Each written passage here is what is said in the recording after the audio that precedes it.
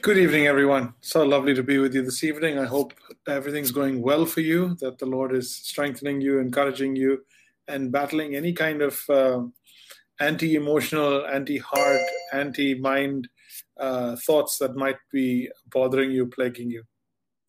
So I really hope that this evening we'll have everyone's full attention just to stop by the middle of the week and refuel. Is that right? Let me get started with a word of prayer. Our dear Heavenly Father, I want to thank you so much, Lord, for what you have called us to. Father, if it wasn't for your calling, we'd all be searching our way through life, trying to figure out meaning, significance, and a sense of purpose, Lord. But you have called us, and your calling is very specific. And your calling is not to a place, to a destiny, or to an outcome. Your calling is to a family and to a relationship with you.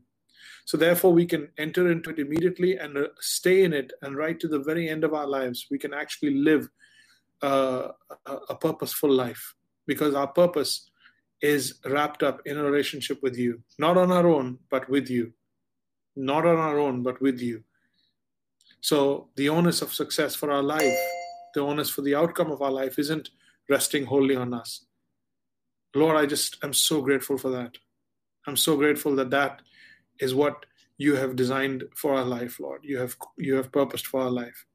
Now, as we stop, Lord, and as we look into your word, as we pray for many, many matters that bleed your heart, Lord, I pray that you would find us faithful, and you would find pleasure in our worship tonight, in our spending time with you this evening. Lord, let everybody who is present truly be present. I pray that you would knock out any distractions around. Let not the doorbell ring, the phone ring, and all the other things that normally happen, oh God. Let them be allowed to just focus. Let them be allowed to focus. And even if the heart wants to stray, allow, oh God, for us to just focus. Because in our focus on you is when we stay walking on water. The moment we lose that focus, when we take our eyes off you, that's when everything else, what we were on top of, becomes what we have a problem with. Lord Jesus, hear our prayer and answer in Jesus' name. Amen. I hope I'm bright enough. I've put on every possible light in this room. So as the later it gets into the night, it's difficult. Once again, welcome to everyone who's joined us today. And for those of you who are not familiar with this is basically what we call midweek refuel, where I, as the pastor, make myself available and the word available for just about half an hour, 45 minutes. Sometimes I go for an hour, but do that midweek so that we all feel strong and we kind of get that midweek sort of a boost. And I don't want any of my people even to spend one day feeling kind of low or lose heart, or I don't want my people to do that. And you may not be a member of my church, but then if you are listening, then you're giving me the honor to minister to you. So that's kind of thing. It is a one-way conversation. I understand that. So I invite you to join me on Sunday morning service in a Zoom call, which we have for the believer service. That would be wonderful as well. Let's get started. This time I want to get into the word first, and then I want to pray later.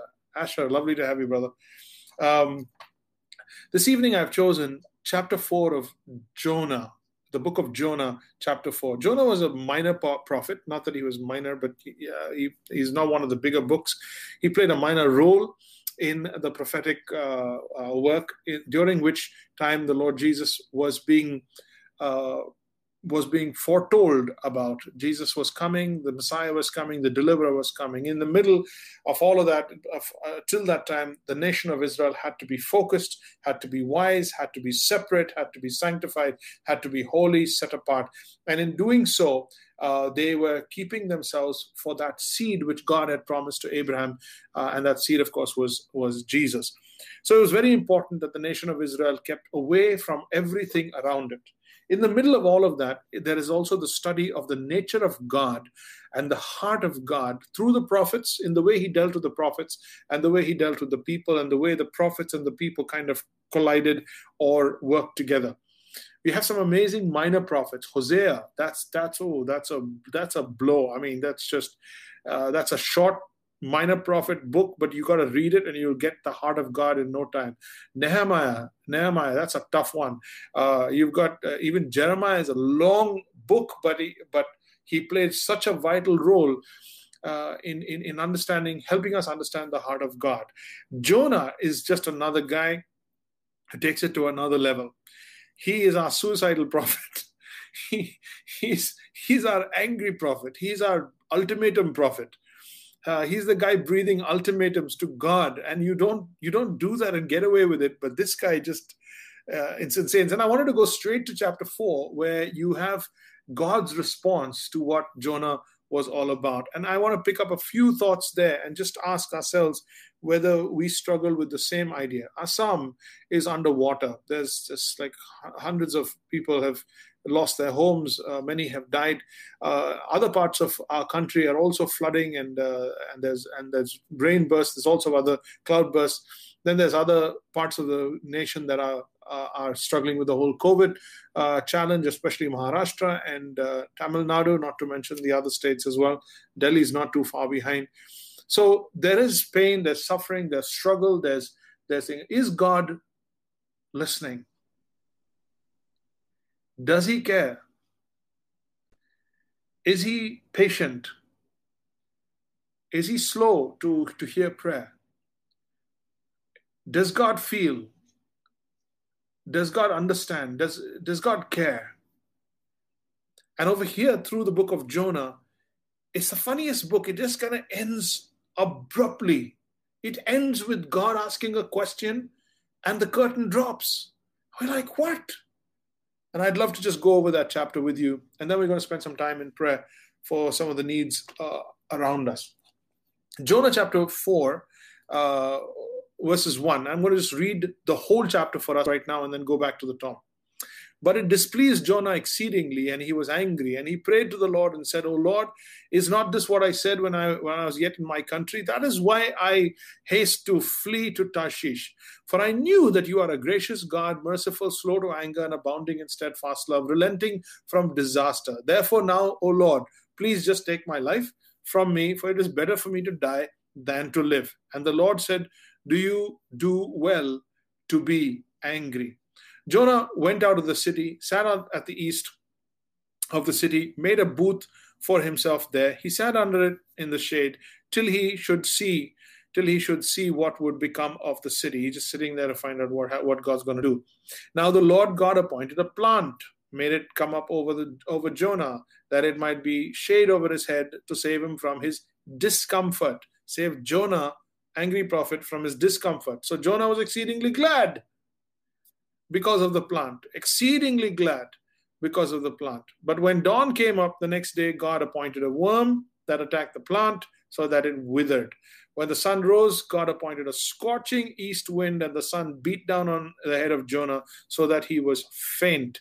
And he asked that he might die, and said, it is better for me to die than to live. But God said to Jonah, do you do well to be angry with the plant, for the plant? And he said, yes, I do well to be angry enough to die. Third time. And the Lord said, you pity the plant for which you did not labor, nor did you make it grow. It came up in the night, it perished in the night. And should I not pity Nineveh, the great city, in which there are more than 120,000 persons, 120,000 persons who don't even know the difference between their left hand and their right hand, and also there's a whole lot of cattle. Go back to the top. But it displeased Jonah greatly. What we're talking about here is verse 10 of chapter 3. Verse 10 of chapter 3 says, when God saw what they did, that is, the nation of Nineveh had turned, they had forsaken their ways, they had repented, and sackcloth and ashes, and they had appropriately responded to God's God's warning. So when God saw what they did, how they had turned from their evil way, God relented of the disaster that he had said he would do to them, and he did not do it, but it displeased Jonah exceedingly. Jonah, what do you want? What do you want? Do you want destruction? Do you want God to breathe down fire, to bring down lightning? What do you want? And why are you angry? And I love the fact that the chapter 4 here, God is just talking to Jonah in questions. And he asks Jonah heart-searching questions, which I think he should ask us as well. And twice over, he asks Jonah, do you do well to be angry? There's nothing wrong with being angry, but do you do well to be angry? And 3 times Jonah says to God, I just want to die. I just want to die. I can't get into the whole story here because there's so much amazing stuff, but it displeased Jonah exceedingly, and he was angry. You and I get angry. We get angry a lot. We get angry with God.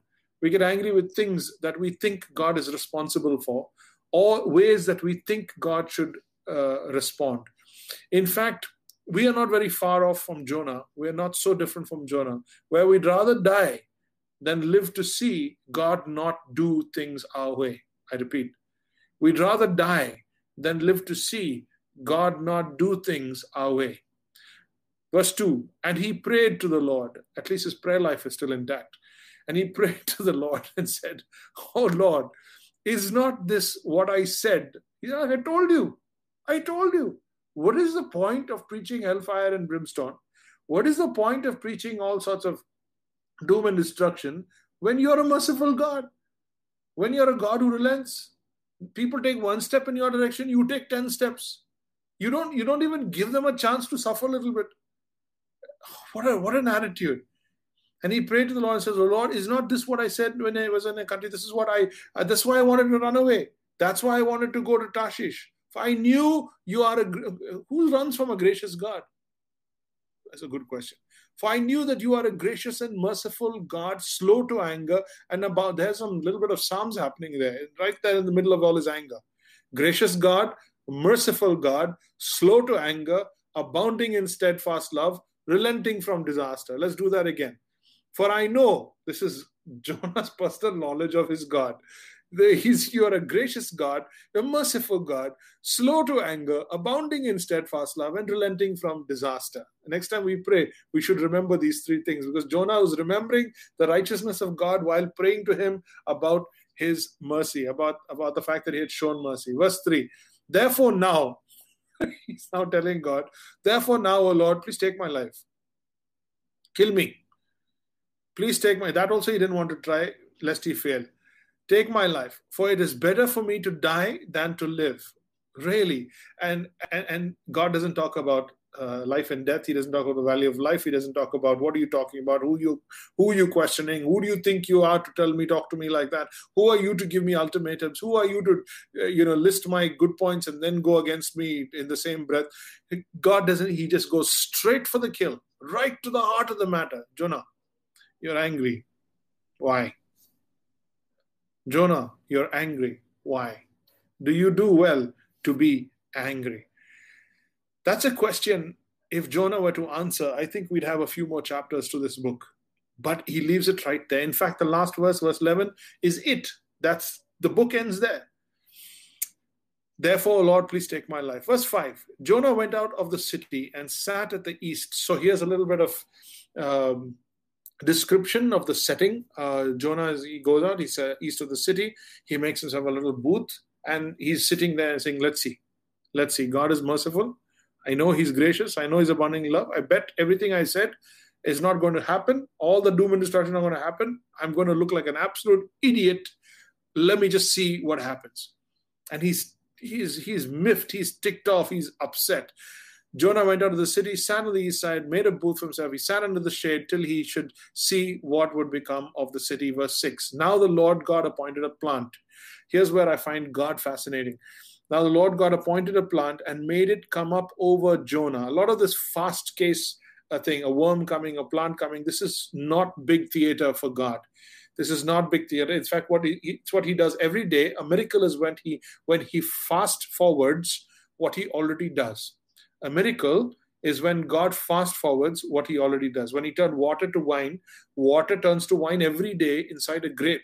But when you fast forward that and do it instantly, you're saying that you're the one who always made that happen.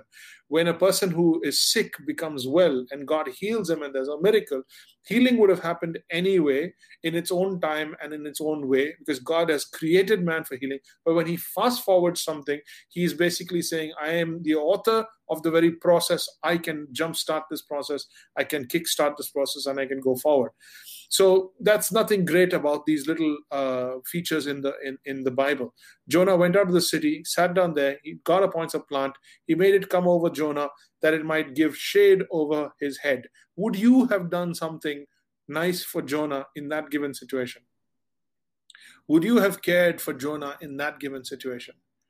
See, the love of God the Father is even when I'm angry, even when I'm bitter, even when I'm struggling to understand why God does what he does and how God works the way he works, even when I'm wanting to die rather than live to see the way God not fulfill life my way, still God will not hold back the basic necessities. He will still provide.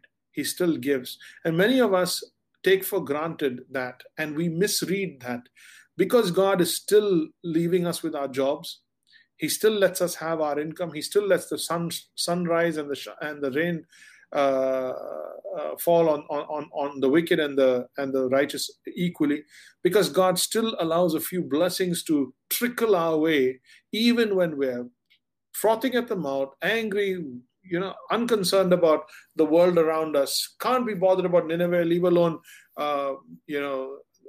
anything else. God still cares. He still cares for us because he knows that we are weak. He knows what we're made of, and he is determined to use us anyway.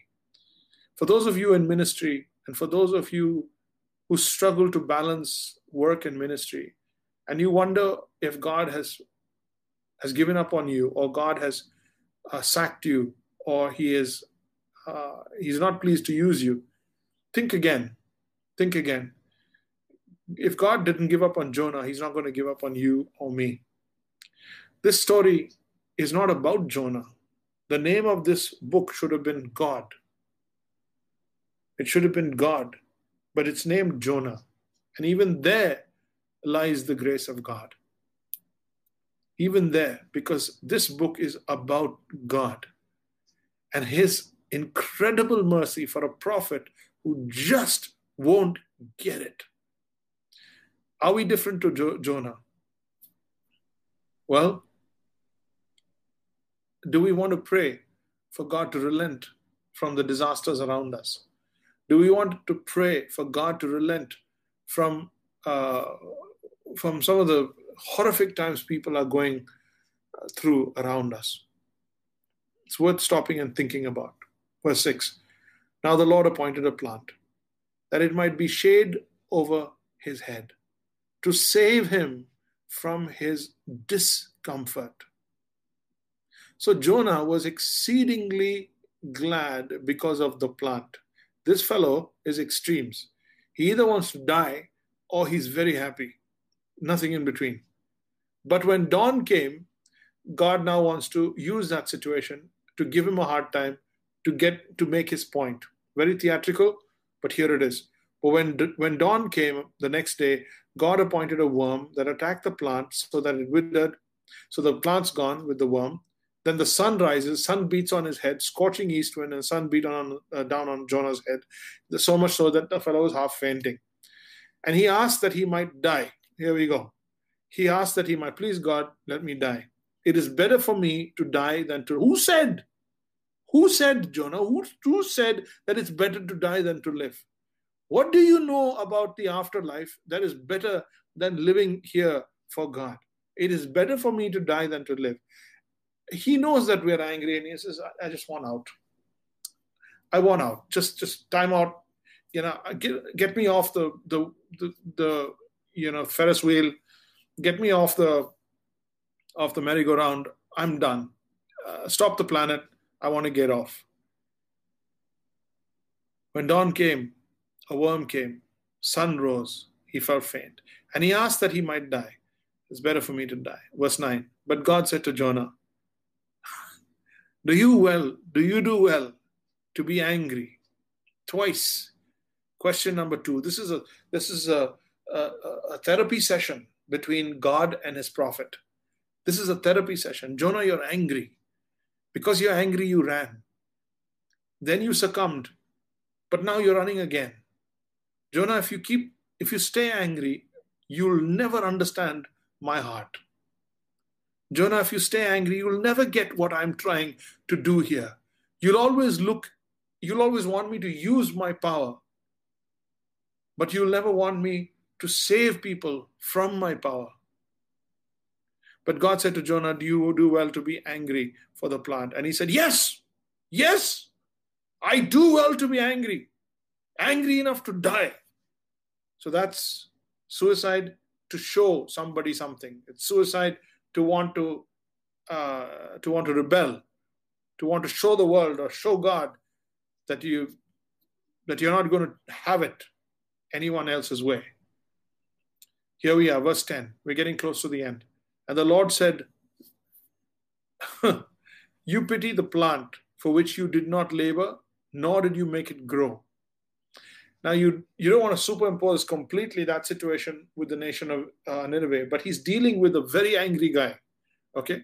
So God is just kind of very gently saying, you're feeling bad for a plant that withered. It came up in the night and it died in the night, perished in the night. You're feeling bad for a plant. Your anger is not even able to be happy that I gave you the plant for a little while. Here, Nineveh, the great city. Please note that, the great city, because it was one of the metropolitans of its time, in which there are more than 120,000 persons who don't know their right hand from their left hand. He's talking about babies. He's talking about babies, and he's talking about babies as persons. And God is recognizing that there's cattle. That means there's livelihood, because God cares for his creation. He's a creator. And God cares for the children who don't know their left from their right. There are people who are yet to make a decision about me. There are people who are yet to know me, and they're yet to understand my goodness and respond to me. But here you are feeling more sorry for yourself because a plant died than you are feeling sorry for. No, Jonah, where is your heart? Where is your heart? I put that in there. That's my paraphrase there. God doesn't even bother to say that. God doesn't, as if to say, God, you know what? Close the book. We're done here. We're done here. Jonah, if you don't get my heart, you're never going to get my ministry. If you don't get my heart, you're never going to get my message. Because my message comes from a heart to save. I'm not here to judge. You know what he said, what Jesus said about Jesus? The Bible says, John chapter 3, verse 17, the verse that we ignore and we mostly quote verse 16. It says, for God did not send his son into the world to condemn the world. For God did not send his son into the world to condemn the world, but that the world through him might be saved. God wants us to preach a message of doom, destruction, warning, and hell. But God does not want to follow through on that plan. So the message is not to inform people they're going to hell. The message is to ask people to respond to Christ so that they don't go to hell. There is a hell, but more than hell, there's a Christ. There's a Savior. And even back in the Old Testament, the evangelistic heart of God burned for the Ninevites, who were not his people. The Ninevites were not his people. It was a side city on its own. But he burned with compassion for those people. And he sent one of his prophets over to those people so that they may hear the gospel. And these people who were not of his people responded in 100%. And the problem case wasn't the hearers, but the messenger. Is the problem with the world or with the church? Is the problem with the people or the leadership? Is the problem with the hearers or with the message? We really need to step back. And this series, this Thursday nights, we've been talking about the church. We've been talking about who we are called to be as the church. We've been talking about what it means to be the church and to be a life-changing ministry. We can either be worried, angry, concerned. When God asks, why are you angry? Do you do well to be angry? And the answer is, yes, I do well to be angry because I'm not okay. Now, if we can get over that and focus our eyes on the fact that there's a Nineveh, there are 120,000 children who don't know the left from the right, there's cattle, there's livelihood, and then there's a city of people, a great city that God wants to save.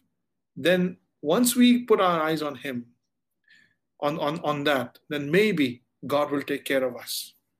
But until we take our eyes off us, we will only see the plant, the worm, and the scorching heat. We'll only be dealing with our own emotions. You asked me, where did I find all of that in this chapter? I didn't. It's what we call musings. As you think about the heart of God and the way God dealt with this fellow, Jonah, he's no different to me. I get angry. And sometimes I want ministry. I want the church to grow. I want the world to be saved on the side. But I want to have my life. I want to have a good life. I don't want any discomfort. And as long as I'm doing okay, I'm ready to give the gospel to everybody else, provided God doesn't make me look stupid. We got to rethink that. We got to really back up and rethink that. So where does the church stand today? The Bible says that we are called and we are sent. We are called and we are sent. Now, in the evangelistic side of our ministry, that is the Sunday morning, in the online service, I'm preaching that we have been called to live your calling. So God calls people to live according to His calling. But the calling is ascending. And we who are in the church must understand that we are being sent. If we are being sent, the question is, for what? We have to be on mission all the time. And God wants every single member of the church to be on mission. Every member of the body. What does that mean? What does it mean to be on mission? Well, before you go to Nineveh, before you preach the gospel, before you understand or do anything, you've got to understand the heart of God. And I think that's where we are as a church. We really need to stop and ask, Lord, what is your heart for Delhi? And it's going to come from prayer. Lord, what is your heart for the nation of India? And then when we get that burning that catches on from the God's heart, that's when we'll begin to really take our eyes off the worm, the plant, and the scorching heat. And we'll put our eyes on the country around us.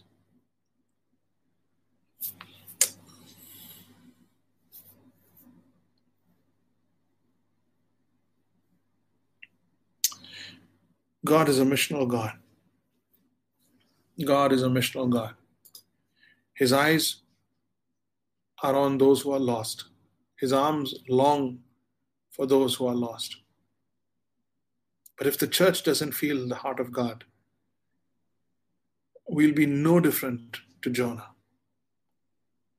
We'll be no different to Jonah. We'll be threatening, breathing threats right, left, and center. We'll be giving God ultimatums and threatening Him with spiritual suicide. We are threatening Him with spiritual suicide. You don't do this for me, I'm walking away from you. I'm not interested. I'm not going to read the word. I'm not going to pray. If this doesn't happen, I'm not going to. That's spiritual suicide. Thank you so much, beloved, for being with me this evening. I trust that our few thoughts on Jonah and our time together, our prayers have encouraged you. You have every reason to be encouraged. You are of the Lord. You are his people. Your labor is not in vain. He is not forgotten. He's thinking and looking after your children who are far from you. He's looking after your grandchildren who are far from you. He's looking after your work. Nothing is beyond his care. God is in control and he is watching over you. He's allowing us through this time. And usually, when he trusts his people to go through a hard time, it's not for a lesson to be learned. It's for a new person to be loved. He wants to reach a new person for you, for himself. So God is doing a mighty work around you, not just in you. But he will work through you. So be encouraged, be strong, be one in the Lord, and don't give up the faith. Keep the faith. God's got you, and God's got you in the palm of his hand. He's got you close to his heart. Don't give up. May the Lord bless you.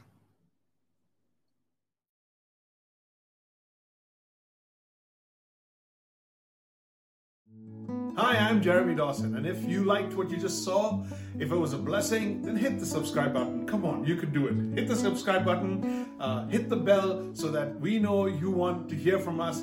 Lots of videos coming your way, songs, worship, encouragement. Come on, subscribe. Let's take this forward and share with somebody you might know. Write a comment in the section below. But let's see you guys again. Come on, subscribe.